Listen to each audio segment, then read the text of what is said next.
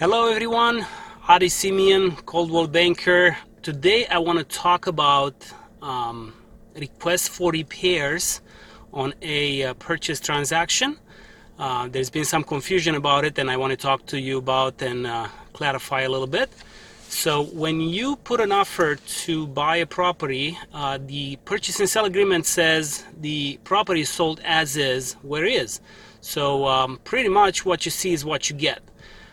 What a lot of agents don't tell their buyers is that yes, the property is sold as is, but you do have the right to ask for an inspection, and whatever it's found in that inspections as defects on the property, you have the right to ask for repairs or ask for a credit from the seller to offset some of these repair costs that you're going to incur after you move in.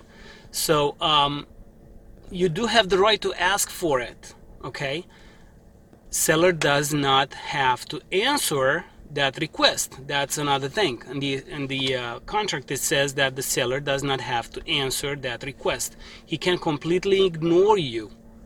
And you normally have 17 days for inspection, sometimes less depending on the market and depending on your offer.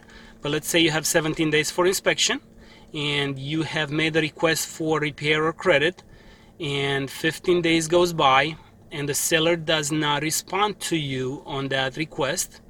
There is 2 more days until the expiration of your contingency. The seller now has the right to send you a notice to perform, meaning you need to now remove your contingency for inspection.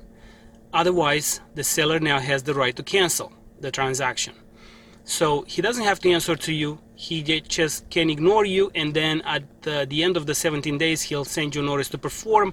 You have 2 days to remove that inspection contingency and move on and say, yes, I'm purchasing the property, or you have the right to cancel, obviously.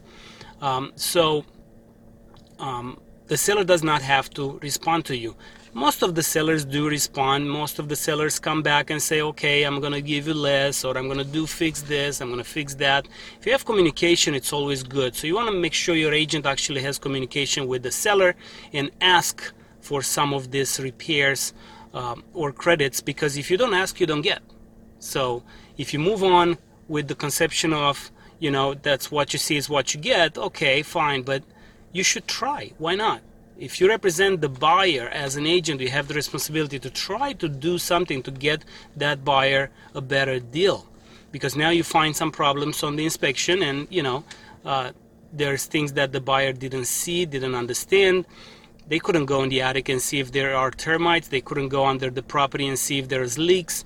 They couldn't see behind the walls. There's a lot of things. They didn't know if the kitchen faucets are leaking, if the toilet is leaking. So these are things that come up at inspections, and you could ask the seller to repair them or give you credit for you to repair them. So just wanted to clarify that you do have the right to ask. The seller doesn't have to answer, but most of the time they do, because they want the deal to go through. 15 days into the deal, the seller will not cancel and move on and start over. They will work with you and give you a few dollars, or repair some of this stuff. So that's what I wanted to talk to you all this morning. Thank you very much. We'll see you again next time. Bye bye.